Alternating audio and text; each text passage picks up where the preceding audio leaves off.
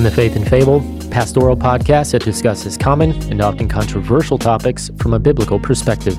My name is Matt Miller. I'm Matt Henry, and we are here today to do some more answers to parents' questions on parenting. Now, we've got, 5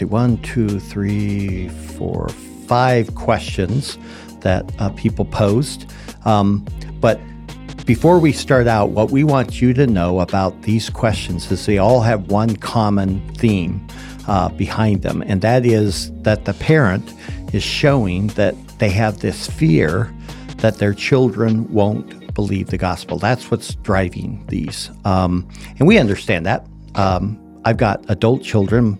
Matt, you've got kids. Neither one have made it. I mean, Levi, he's just bless his heart. He's trying to figure out what his right hand is. He's actually too busy trying to figure out how he can get back up to that breaker panel and turn off more breakers. But wasn't he the one that decided that he had disciplined himself enough so that mom didn't need to? Yeah. Clever, he knows though. what the order of operation is here, so let's just make this efficient. But Naomi's not yet made a profession, right? Right. And so, and we're on the other side where we've watched our children not just make that profession, be baptized, but grow and then leave the home, get married. They're making babies. They're on their own. So we've watched that other side of that where we've believed that they were believers and had that hope. And we saw evidence, but you never know. Once a child leaves a home and goes their own way, what's going to happen? So we understand that that's the fear, okay? But we want to respond to these questions as they're written. And so we might take a little bit of a tone. I hope not, but we may. And we don't mean it in a harsh way, but some of the wording in these is... it's revealing. Yeah. What do you mean by that? Well, it shows that there's some operating assumptions already there, present. And when I read these questions, I was like, boy, it does show how parents are thinking, though, already. There's a paradigm that's already there in place that I don't, and again, not in a mean way, but I just don't think they're aware of it. And so the way that the questions are even framed are already revealing a whole lot about their mindset. And for me, it helps me remember that just because I look at a situation a certain way does not mean anyone else is seeing it that way. Just off the top of my mind, I've sat in where I'm asked to do marriage counseling, and the husband and wife are, you can see there's tension, sitting on opposite sides of the couch and blah, blah, blah, and they tell you what's going on. And I can't tell you the number of time where I look at them both and I'm like, okay, so first of all, what I want you both to know is this is not a big deal. And they both look at me like, oh yeah? We're on the verge of divorce here. And it's like, really guys, this is not a big deal. This is minor and we can resolve this thing rather easily. But it is going to require that mind shift, that paradigm shift in their brain. It's clear that there's some broken thinking in their marriage.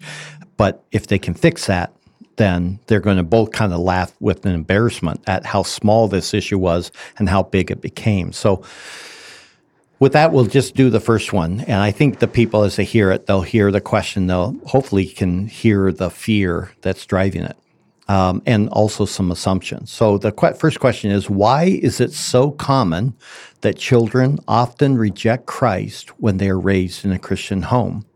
And what responsibility do parents play in this?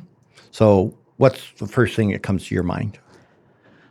Well, again, first of all, the operating assumption there that this is in some way common. Right. And that children often reject Christ when they're raised in a Christian home. We would just challenge that.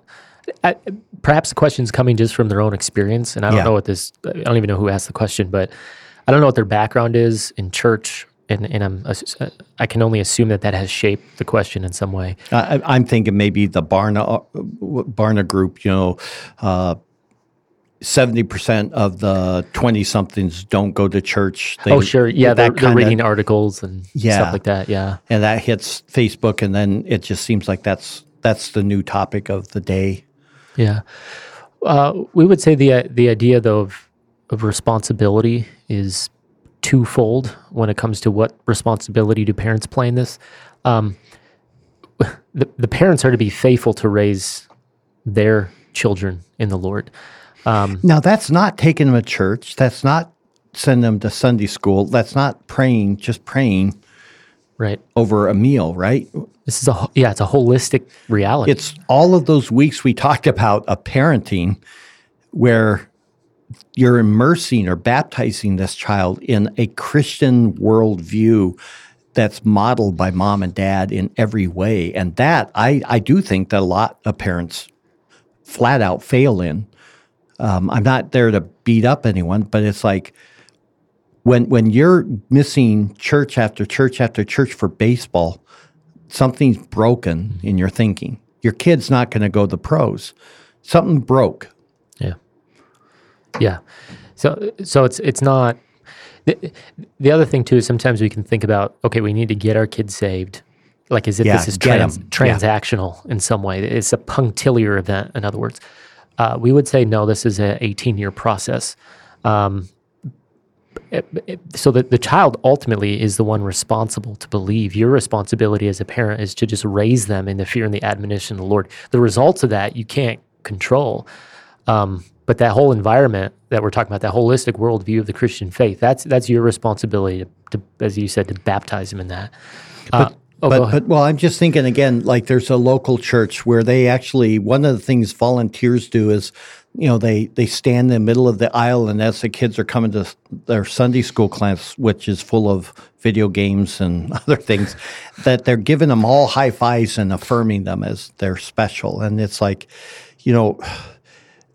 you're going to that church and you think, yeah, well, I'm raising my kid to be a Christian. It's like, no, I don't know what you're raising them, but that's not raising them to be a Christian, this kind of self-affirming idea. It's a lot more subtle than that. It is that process, but you're right. How often a parent is just like, I got to get them to trust Jesus, get them to say the prayer, and now show an X amount of fruit. Yeah, and that's it.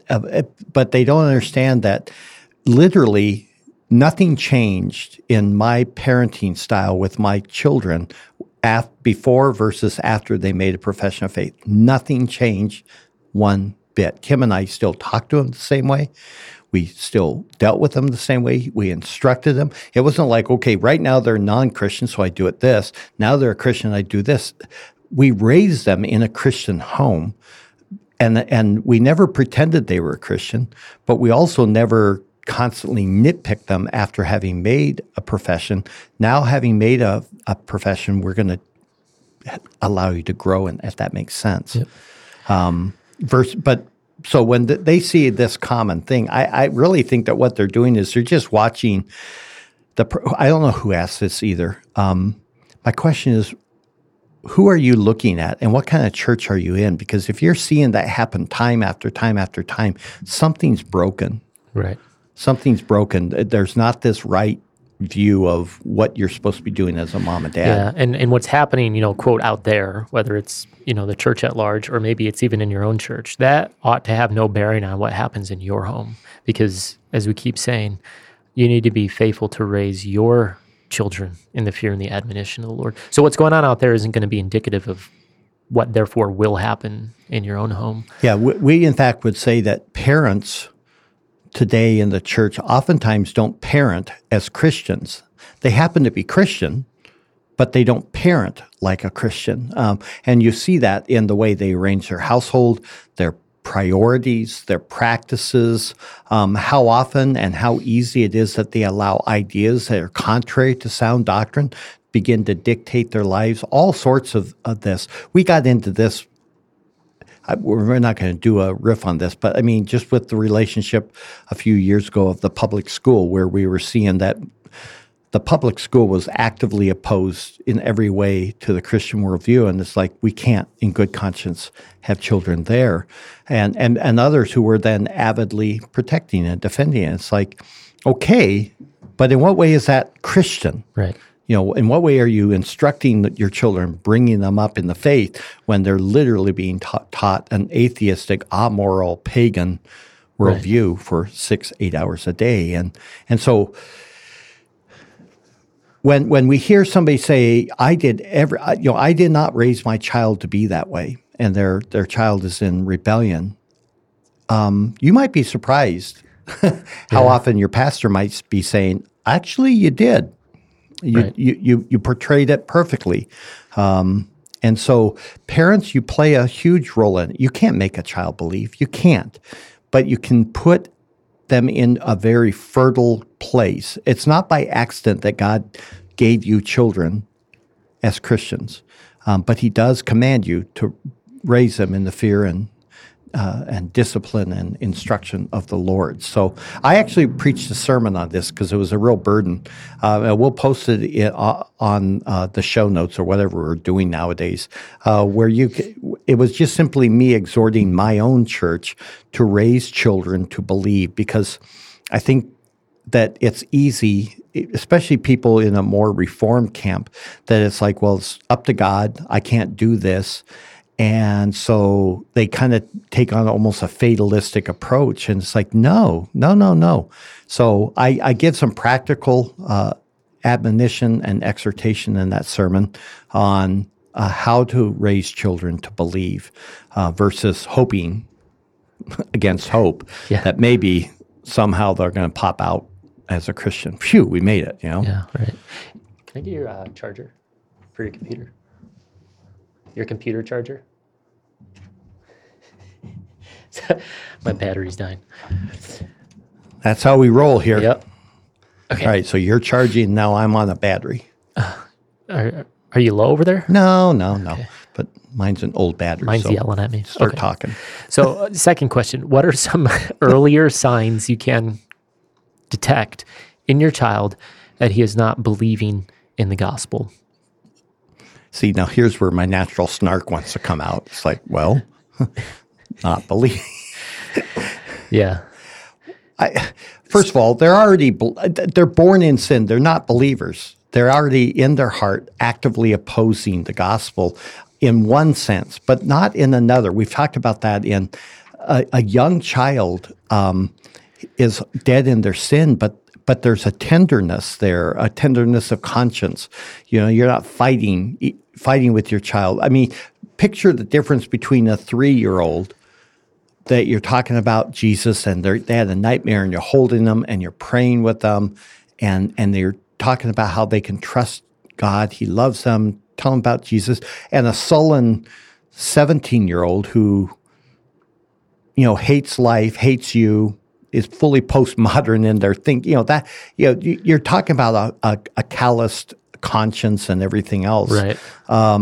So instead of worrying about whether you detect that they're not believing the gospel, it's that you're graciously, gently, kindly, in every way, shape, or form, showing them and modeling for them, and then talking about what it looks like to believe the gospel. So that's going to get into, are you a mom filled with anxiety? Well, you should believe the gospel. Right. Because you could say that right there is a sign that you're not believing the gospel. Yeah, that God really isn't in control of this, that your soul is not well with God. What are you so worked up over? You're a bitter, angry man because life's not working out for you in your career and you come home and take it out on your children? Great.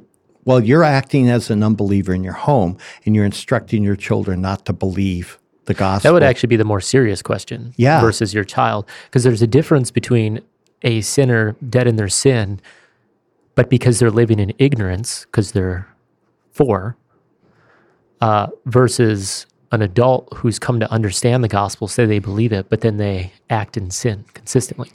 Not that we're saying you're not a believer if you have anxiety sometimes, but there's a difference because you have knowledge, whereas you want to debate that? No. No. So just showing a lot of grace there. The beauty is they live in your home, and if you're seeking to make that a Christian home, there's a lot of hope there. So I would not be trying to make judgments too quickly based on early signs. Yeah, and another common error I find with people is you got the tough kid,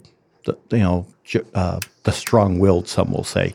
I would just call him a jerk. But, but I mean, you got that kid that just, you say go right, his instinct is go left. And you say go low, he goes high, on and on. And so you're like, he's just a rebel. You got that lit now? We're working our cigars too. And then you got your daughter who's sweet and kind and very compliant, and there you can fool yourself into thinking that somehow she's more predisposed toward the gospel. Nope, they're not. Don't equate a compliant child and an obedient child as somehow being closer to belief as the one who's a pain. It's still a sovereign work of the Spirit. Right. And self-righteousness is as wicked as open rebellion. So just quit looking for signs of unbelief and start looking for ways to promote belief and encourage belief and show them that and praise them when you ask them to pray over a meal and they willingly do so. Praise them for that. That's actually a small little thing, but it's expressing faith. It's like, I'm actually, versus why? Who are we talking to? He's not there anyhow. That sounds like something a 16-year-old would say, but your 4-year-old, to tell them to pray. And so, I don't know, I've listened to every one of my grandchildren who can talk, pray. And for me, I find my heart just endeared. Sometimes I'm impatient because they have to literally list every single person in their mind. But actually, that's an expression of faith. They actually think God wants to hear. It's like, that's better than me. We ask you to just give thanks for the food. Why are we? Yeah, we're on page 3. Oh, Lord. But it is sweet because they actually want to share those things to God. So promote that, encourage that, but also instruct them. Quit looking for ways that your child is acting in unbelief and promote the things that are in belief. And we'll say it 1,000 times. You're always looking at trajectory, right? So don't ask looking for signs that you can detect as them either being a believer or unbeliever right now. It's where are they now compared to last year, and the next year, where are they compared to this year, especially as they begin to enter that stage where they're now wanting to make that profession. Yeah. So I'll give the next one. Okay. When you detect your child is an open unbeliever, once he is capable of understanding the facts of the gospel, how should you react toward him, knowing that he is your enemy as he is to God? Is there a limit for grace and love toward an open rejection? What are some things you can do when he is still, I think they meant to say, in your home? That's strong. Shake the dust off your feet and just. No. That's the passage that you're working on to preach this Sunday, right? It is. Yeah. No. Again, the wording of the question, we would say, is a little wearisome. We would say they're your child, so just keep on loving them.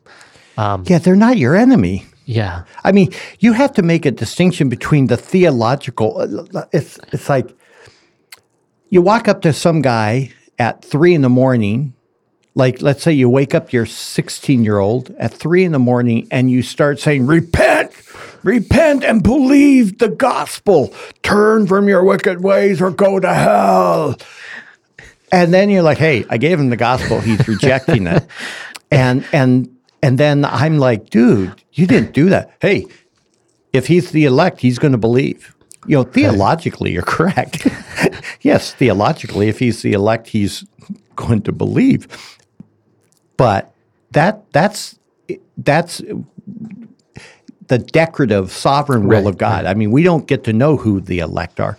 What God has revealed to us is that we are to handle ourselves and comport ourselves with kindness, gentleness, grace, patience, exhorting, urging, modeling, blah, blah, blah. So instead of theologically trying to say, well, he's my enemy. Well, of course he is. He's an enemy of the gospel, like you were. But he's still your son. And you also are called to love him and treat him kindly and give him good things, because that's what parents do, and teach them and care for them and exhort them and pray for them. Give no cause for stumbling. Right. Just as you said, love them. Yeah. And the question here, is there a limit for grace toward the person of open rejection? We would say by definition, grace is limitless because it's not earned. There's no condition. So no, there is never a limit. Having said that, though, there are boundaries we would say that you would be wise to create, and sometimes those boundaries can in and of themselves be that grace, right? So let's say you have an older child who's out of the home, but you still have siblings. They have siblings that are in the home, but the one who's out of the house is an unbeliever. How much influence do you want them, especially if they are openly in rebellion against the Lord? How much influence do you want them to have on your younger children who are still in the home?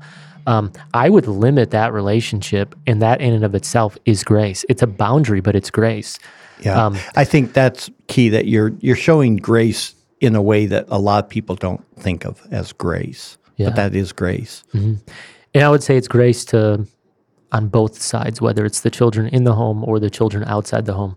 To the one outside the home who's in open rebellion, there's consequences to your sin. There's a sense in which you're cut off from those whom you love, and that's, speaking of a greater spiritual reality, actually. And you're not cutting them off because you're cutting them off because, oh, you jerk. They're these boundaries that in our notes that we just jotted down, a son who physically fights mom. They you don't say, well, we just need to show him grace as your wife is now nursing a broken nose and a black eye. It's like, no, that boy clearly needs to go out of this house if he cannot treat mom that way. Now, there's some bigger issues as to how he got to that point in his life, but that's not the point we're trying to say. There are boundaries that you're going to put up. There are consequences. One of the things I teach parents all the time is you don't kick a child out of the house. What you do is you make the standards and expectations in the house so clear, but also the consequences. And that's where mom and dad are, famous for failing, that there's consequences. You lose privileges. But one of those privileges you could lose is the right to live at home anymore. So they're 18, they don't want to get a job, and you say, well, you have to have a job, and as long as you're working 40 hours a week because you're not in school and this and that, you can live with this. But you have to be saving, and you have to be doing this and that because you're preparing them for future. And then they decide instead that they're going to waste their money, get fired from their job, and blah, blah, blah. Well, then at some point soon, you should be sitting them down and saying, okay, buddy, I told you the rules. You're not keeping the rules. And so what did I tell you would be the consequences? Okay. So in other words, you chose this. Yeah. Yeah. And that's what you're putting on. And you don't have to be angry then. You don't have to get out of here. I hope this serves you right. It's actually sad. Yeah, you sent them out with grief. Yeah. You're like, I don't want to do this, but you've chosen that. But that's grace. Right. You're giving them the consequences so that hopefully they can see those consequences, and then, like the prodigal son, say the pigs are eating better than me.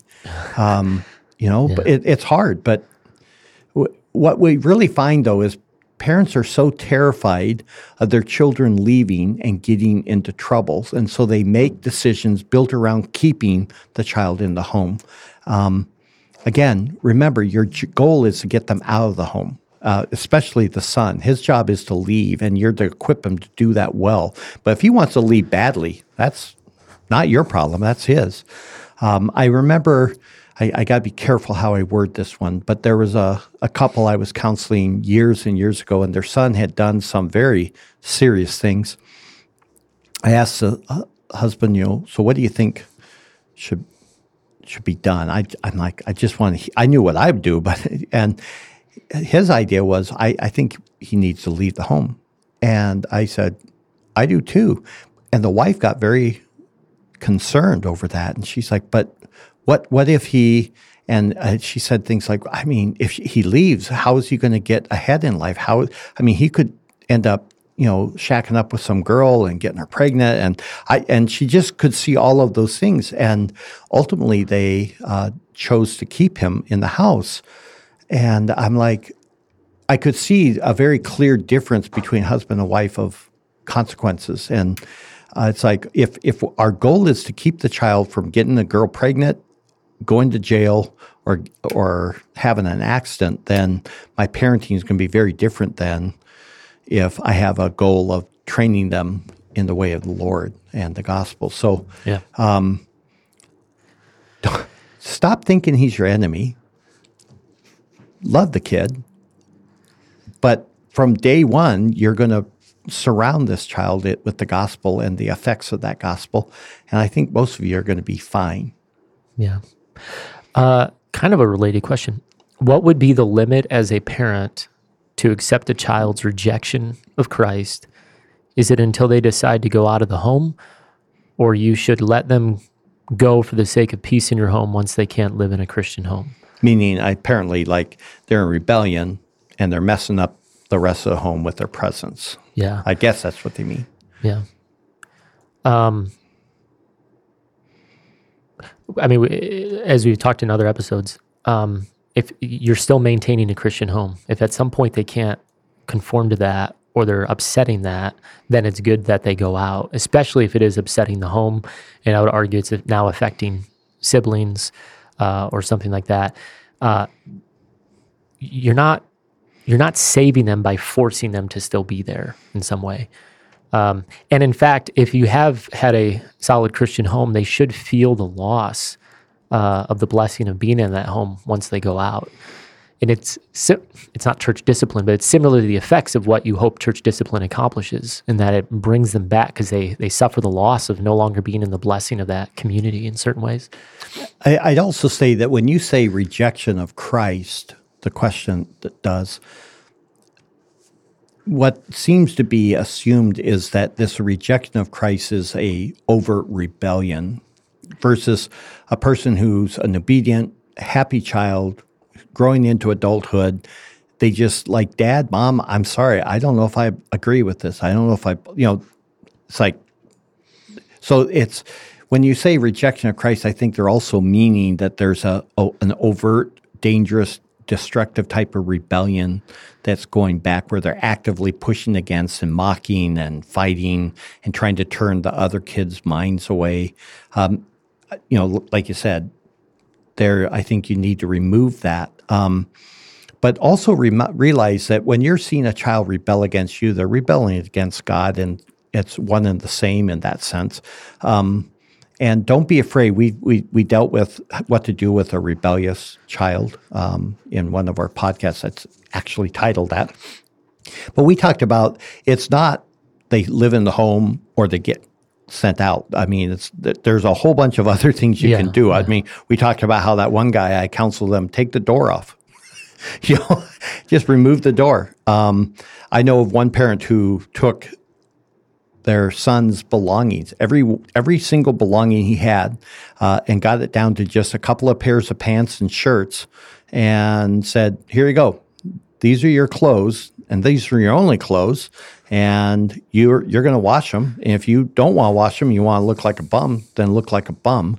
But you don't have anything else, and you're going to sleep on the floor. Here's a blanket." And I know the conversation for a fact said something along the lines of, "Look, you're making choices that are going to put you in homelessness when you move out, and so I'm going to let you experience some of the discomfort of that now and show you it's not worth it.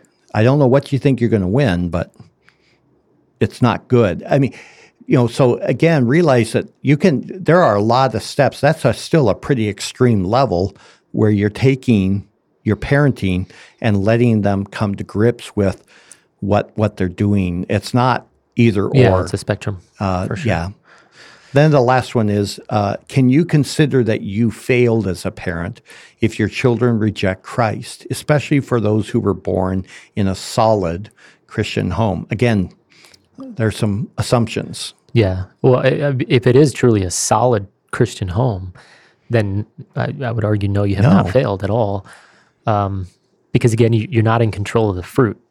right? You can only be faithful. And so if it is a truly solid Christian home, you've done well, you're not able to control that product. That's not in your power. But again, we would want to challenge or maybe ask the question of what do you define as a solid Christian home, which is the reason for many episodes on this.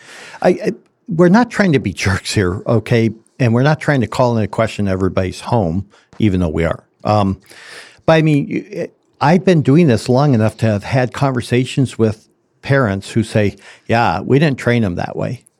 And yet I look at their life as a pastor and I'm like, your life is not under the control of the Spirit.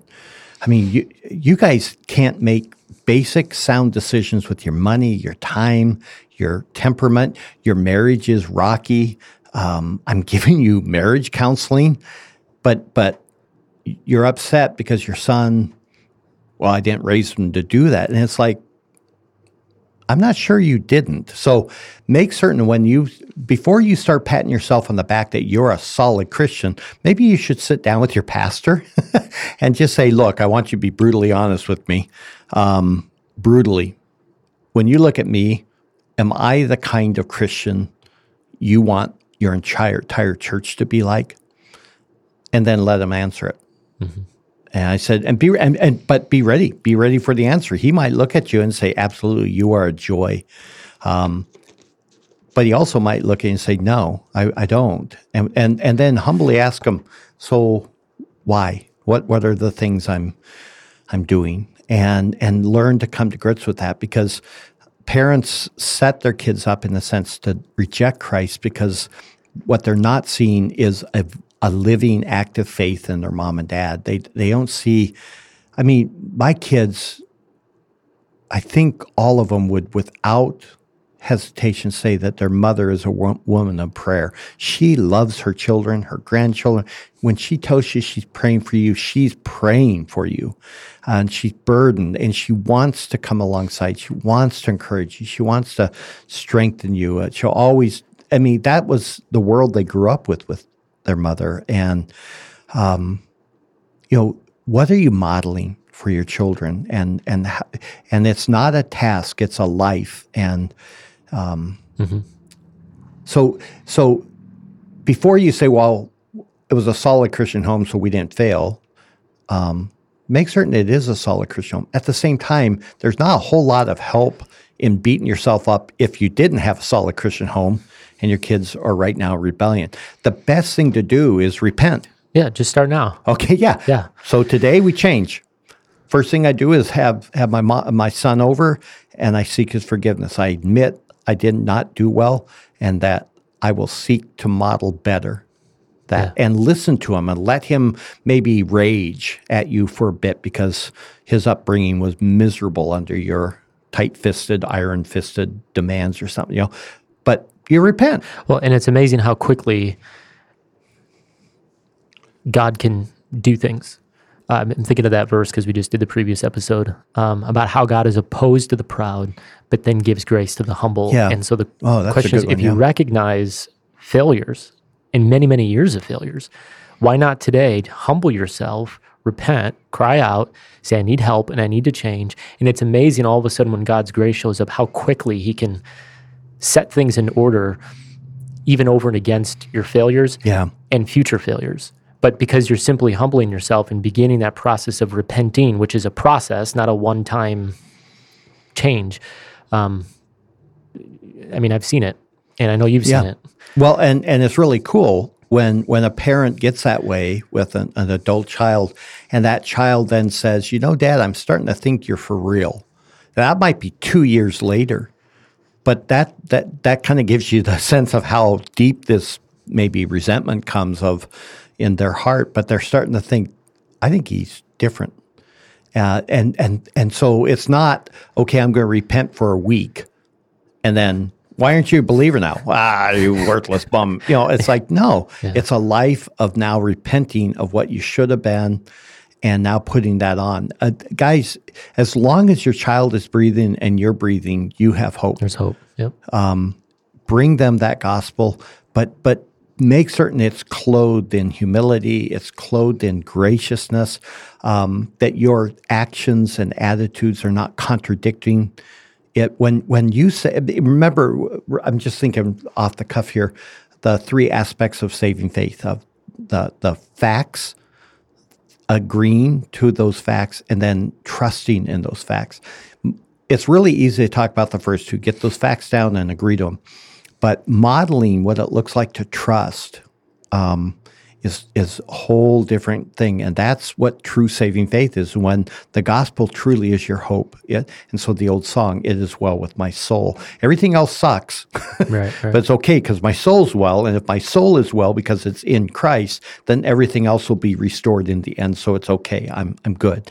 And that is something that you cannot hide from your child. A child can see a person who is not freaking out because he got a flat tire, but rather he's maybe frustrated he got the flat tire, but it's not the end all, or that the marriage is not what he had hoped it to be. And there's a lot of that where it's just a sad marriage for whatever reason. And instead of being bitter, it's the husband or wife are laboring and working hard to do it. Who was it?